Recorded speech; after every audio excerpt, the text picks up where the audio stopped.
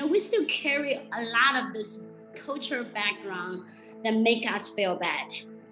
Sometimes, you feel bad because especially back in the early days, like doing these sports, you don't make money actually. So then you're going to feel like a loser. Am I doing the right thing? Should I go back to the urban life to build the things they expect?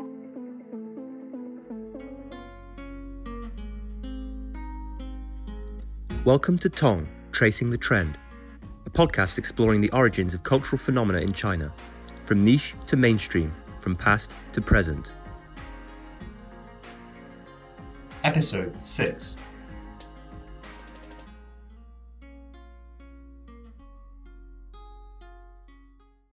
Hi, welcome to another episode of Tracing the Trend. Today we'll be talking about surfing and China's booming island, Hainan. Joining me is Stefan, my co-host. Hey, how's it going? Glad to be here. And also our guest speaker today, Darcy Liu. Darcy is China's first ever professional female surfer turned ocean conservationist. So it's very timely that we have the podcast today because literally 2 days ago, BBC published an article about China's rising surf scene. So unfortunately, they just about beat us to this, but I think it shines a really interesting light on a subject that is garnering more and more international attention. And we want to dive in a little bit more today to really know what's happening on the ground. This episode I'm particularly excited about. In comparison to our previous subjects, such as baijiu or camping in the Chinese countryside, or even gaming, because personally I've never surfed, so I can only, comment on from an observational perspective. Stefan, have you surfed before? I have very briefly in Australia when I was down there playing rugby as a teenager. But it was just a parent of someone I was playing against who I was staying with who took me out, and I failed to stand up. But I'll just say I've been bodyboarding. So yeah, I think we'll lean to Darcy a lot today, just to bring the real kind of color, the experience and a perspective on the sport.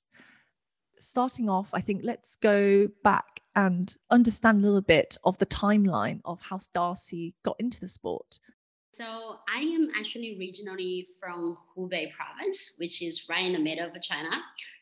It's like 1,000 miles away from the ocean. So I only saw the ocean very first time when I was 19, which I don't really know how to swim. Surfing was definitely not in my category as my future career, So I came to Hainan when I was 20 with my ex. He's a surfer, so that's how surfing has crossed in my life. I moved to Sanya because learned surfing first time, and we just really like here. So decide to just live here.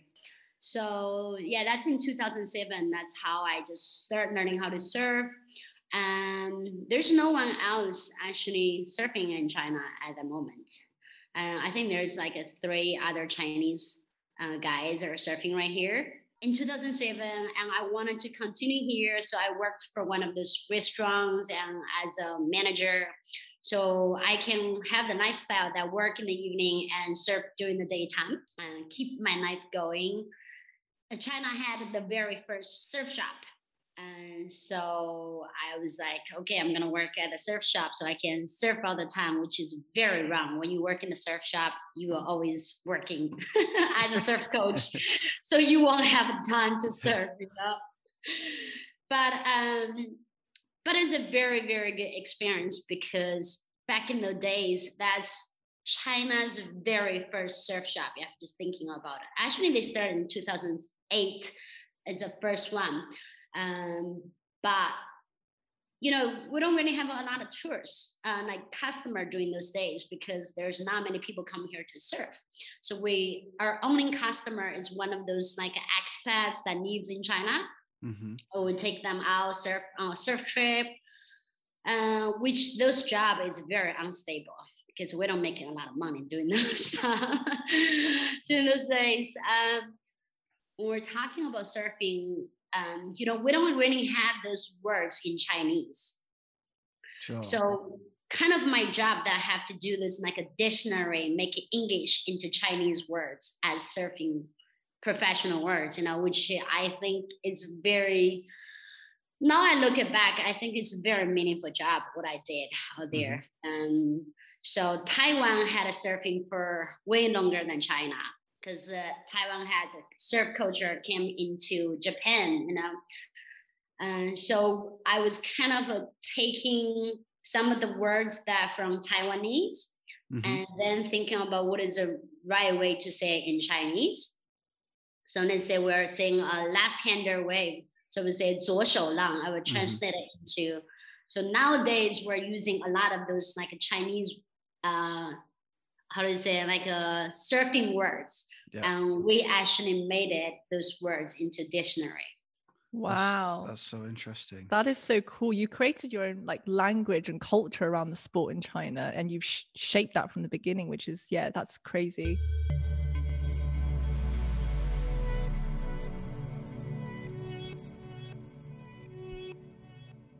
We had our very first surf contest in China. That's in 2009, which we had nothing.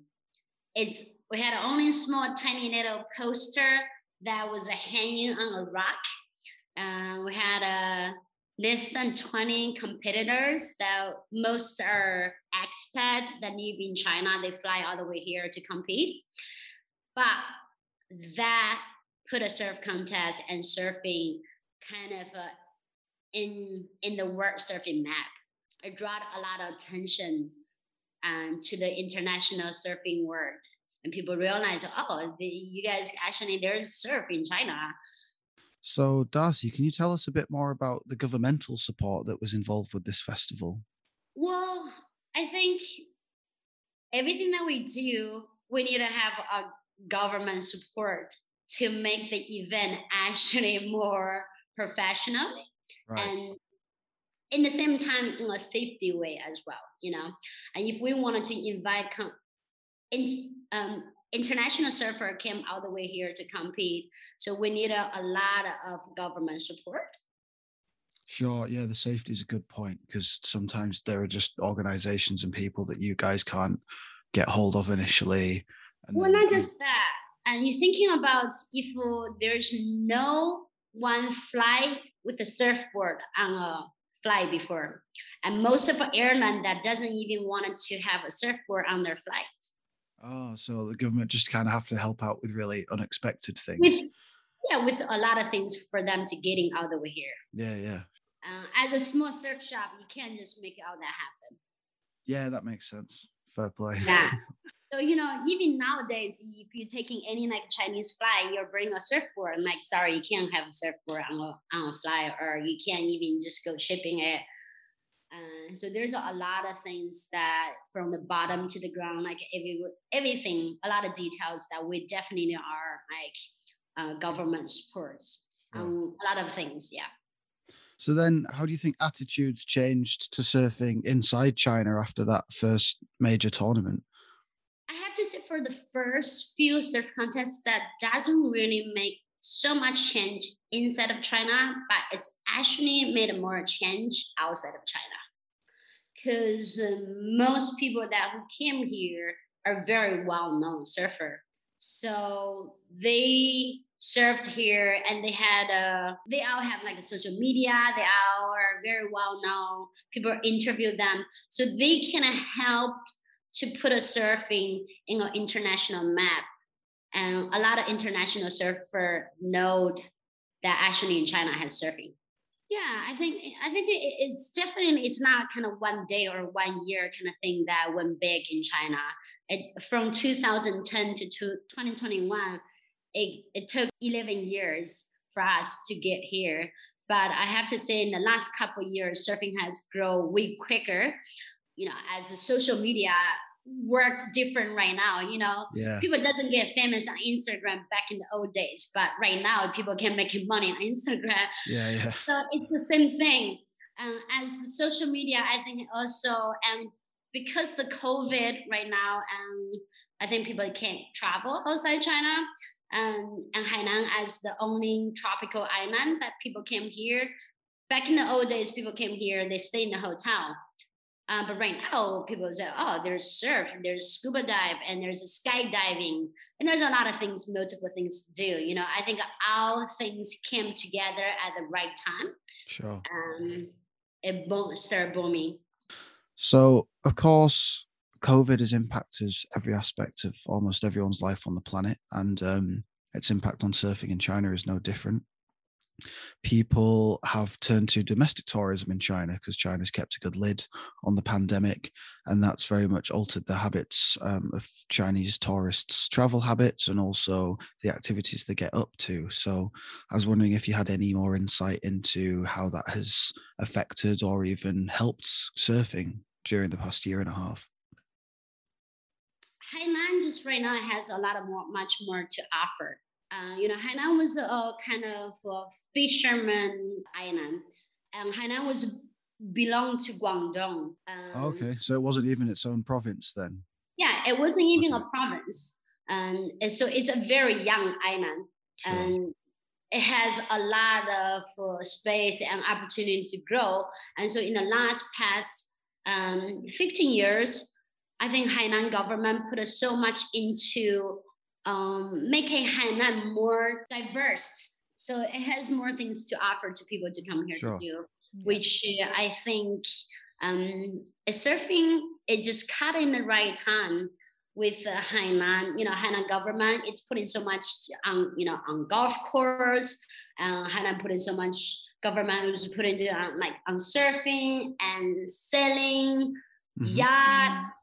Sure. You're in what we would say kind of the hotspot of the world right now. I think there's a real global global eyes are on Hainan as like the next booming place. So yeah, really exciting time.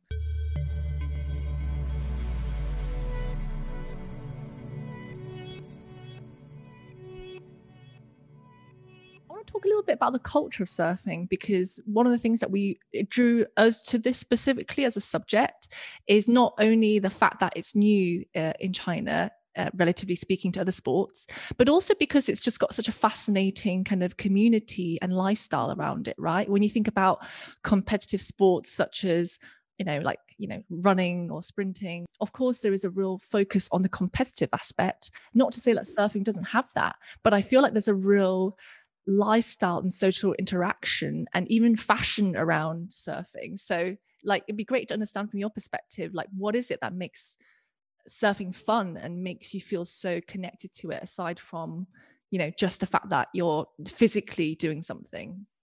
I think on a personal level, surfing, it's a very healing sport. I think because myself, I never been to college. For me, surfing is more like a college, or maybe if I don't have, some people they have a religion to believe, and surfing is also my belief. I think through surfing, I grow so much. I think who I am today has so much to do because I'm a surfer. It kind of gave me a totally different new life, and the life that make me live free. I think live free is not afraid of I think outside standard expectation from others. I love that. I feel like that's such a dream for a lot of people, because in one hand, it's so inspiring to hear that, and you're very humble in the sense of the stars aligning, but obviously you worked very hard to make that happen as well. But also I think in the context of, we know in China a lot of city workers are, feel overworked. We talk about the 996, we talk about people feeling really emotionally kind of run down. And I think in a way, I think maybe surfing's draw is the antithesis of what people have to deal with, what most people in modern cities have to deal with. So and I can totally understand why a lot of people do want to partake in the sport as a sense of escapism, right? It's a sense of freedom. It's all the different values that I think it teaches people beyond just being on a board and trying to stand in the sea. So I totally see the reason for the boom, not just about experiences and about, domestic travel, but actually about young people seeking to try something different and something that is not about responsibility or tradition or expectations. So yeah, it's amazing that you've created this, and really, really fantastic. I think what's different is, when you're talking about Chinese surfing culture, you need to really dig into, go back to how our society works. I am from the 80s. I born 1986.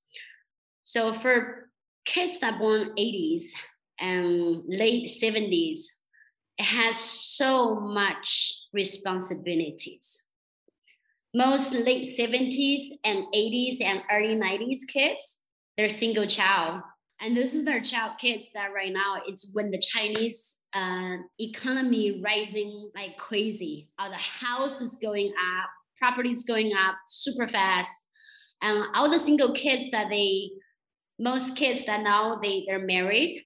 So for the 80s kids that they're married, they have both parents, that's 4 parents.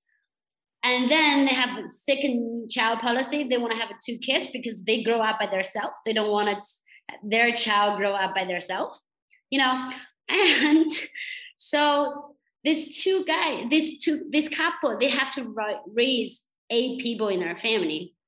They don't really have a ton of space to thinking about going to surf.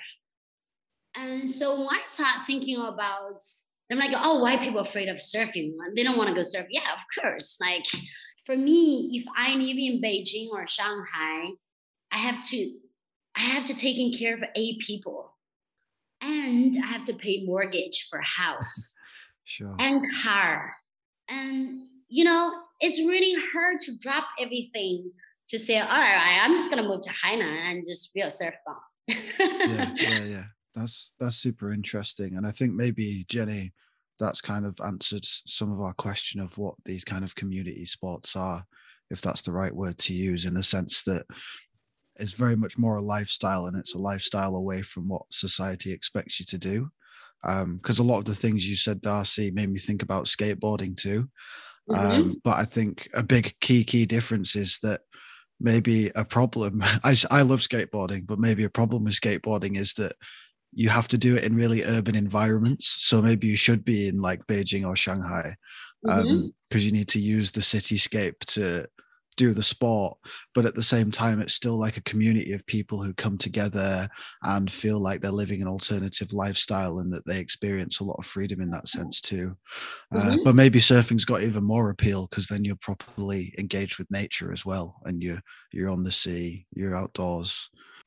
Choosing this lifestyle that outside of you always have a lot of voice behind you. Your parents is like, hey, you're in this age, you should do this. You're really unresponsible. And I'm simply just wanted to do what I wanted to do. And we still carry a lot of this cultural background that make us feel bad. Sometimes you feel bad because especially back in the early days that doing these sports, you don't make money actually. So then you're going to feel like a loser. I'm actually running away from the society, expecting what I should be. Am I doing the right thing? Should I go back to the urban life to build the things they expect? How about when I get old, I'm going to be like a homeless? So you can have a lot of things that in your mind. So the reason that I do my surf retreat that goes with meditation, so it brings wellness into, because we wanted to make it surfing as people like it's the right things to do. Also, we don't want people have so much self-doubting kind of so from outside of people can also look at surfing, they're surf bum, they're running away from problems. Sure. They're running away from stress. They're not like taking care of themselves or taking care of things. Do you think some of that attitude has become more popular in cities with ideas like Tangping and just sort of like disengaging from the competition in cities? And actually, like your generation and people younger are starting to say, like you just said, other people will say they're not looking after themselves, but they actually, you and other people actually think you are looking after yourselves by regulating the amount of responsibility that you do have and choosing what's a healthy amount of responsibility and a stressful amount of responsibility? So it really depends on the person, I On the think. individual, yeah. Yeah. What really stood out to me when we were kind of stalking you on the internet, Darcy, was how you were able to reconcile so many different aspects of lifestyle together. So, you know, aside from surfing, you know, we talked about meditation, we talked, I know you're really into music as well, you do DJ. So it's just amazing how it shows that like it shows how kind of complex and diverse that you can integrate different hobbies and passions within that. And even on a higher level, being able to see how successful you are at integrating what is a passion and actually what is commercially viable, right? Like it's been a timely fortune of things happening and COVID as well, as we discussed, but also I think is great to recognize that yes, it's taken over 10 years to arrive here, but also to be able to balance, you know, things that you enjoy for pure pleasure, things that you do for commercial reasons, and actually make it work for you as well.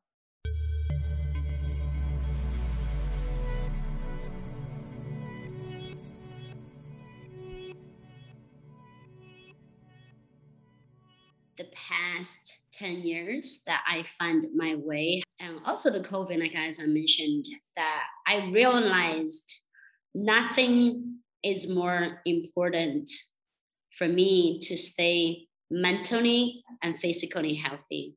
So when I do retreat, I want to provide that, because most people who come to my retreat, they're a mother, they're a wife, they have their business owner. They have so many roles to play. They're all over the place all the time. So when I organize the retreat, I tell them during this part of time, you are not allowed to use your phone. At this part of the time, you're owning you as an individual. And who are you as an individual? Do you know? We cannot last that. Yeah, do a lot of people struggle with that question? Yeah. So the retreat is bringing us together to reunion and to spend that time together to remind each other, hey, look, you're not just a mother or wife or someone that worked for this company or this role you're playing, but you're you. You need to take care of yourself, you know? It's a really powerful thing you're organizing on the retreats, and that's a really great philosophy to have. Yeah. So I hope that continues to grow.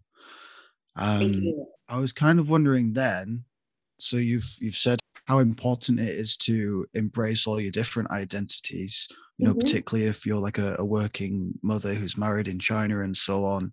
And going back to surfing more particularly, me and Jenny wanted to explore also how it's getting more and more support from the state in China, particularly as they want to have an Olympic team for 2024 when surfing becomes competitive.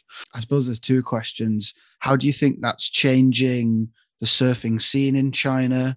And also, will surfers be able to explore those other identities as well? Or will it all be towards competitive surfing, and will the culture change? Well, first of all, I think Chinese government's been doing a very good job putting the team together. Because right now we have Sichuan, Hainan, Beijing. They have like all different cities have their own team to train. Cool. And now the national surf contest just finished last week. It was a very good contest. I think for government putting up the team, it's very good because it brings the surfers' skills up. And we needed to have a professional, organized way to train. Like even back in the old days, for me to compete, I don't have a proper training coach. And we don't have a proper way of training to be a professional surfer. So right now, which is very good, because our government hired a professional surf coach from Australia, from America. And before COVID, so all the coaches were training right here. But right now, so they're kind of coaching online. And back in the before, also all the surfers that they travel out of the world to train. So like if our surfer wants to be able to surf in the Olympics, they needed to try to get way better. Like for Yeah, me, sure. we're not gonna get there, So we need to get kids start training a professional way, and because the government support and it helped the sport grow. Yeah, It totally. became a national sport. So we've spoken about the government involvement, and then am I right that quite early on you got support from sponsorship from a brand when you started surfing? Yeah. So I was curious about how you think brand sponsorship has helped surfing in China and how that's developed over the past 10 years too. I think brand support surfing, it's a very, I think it's a huge part of it. First of all, let's talk about have a surf competition. If you don't have a brand to support, to sponsor, as a small surf shop, we're not gonna have the money to host a surf event. Sure. And as a surfer, so I was sponsored by Swatch. So if I have a sponsor to sponsor me, so I will be able to have money to travel outside of China or to different spot to surf. Definitely. I think it's quite interesting from our perspective because we work with a lot of brands across fashion and lifestyle.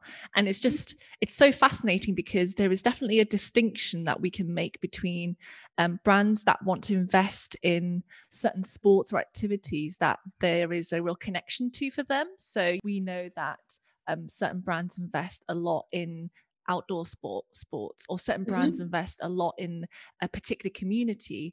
But it's just fascinating because what we're seeing more of is brands being more driven by trends. So, when something's trendy, a lot of brands will be there to kind of help support it. But actually, when things come and go, it's just interesting to see the differences in, the investment and the support in the long term. So yeah, it's a really good lesson to learn, I think. At the most core of it, I think it's really just about supporting communities and being in the right places to help foster those sports and activities and communities that need it. So I'm really glad to see brands doing more of that than they used to do.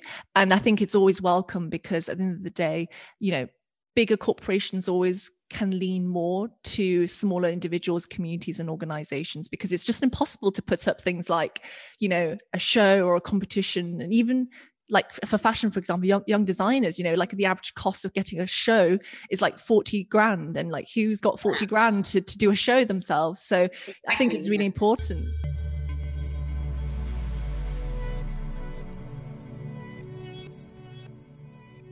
Moving towards kind of our last two questions now. What do we think the future holds for the island and for surfing? Like, where do you think we're going to be in the next 10 years? I think because when I look at it, the past 10 years in Hainan, I think I've never seen any places in the world that grows that quick. None of those places. I mean, Shanghai is very modernized, and Shenzhen was growing fast as well. But Hainan is one of the places that is growing ridiculously fast. And right now, in Hainan, it's a free trading port. And the trading port is going to open in 25, I believe. And so the government is putting so much work into make that work, everything. So I can't imagine what Hainan is going to be like in the next 10 years. Yeah, I think Hainan is going to be a very diverse, interesting, full of opportunity place. And I am very proud is Hainan banned single-use plastic in 2020.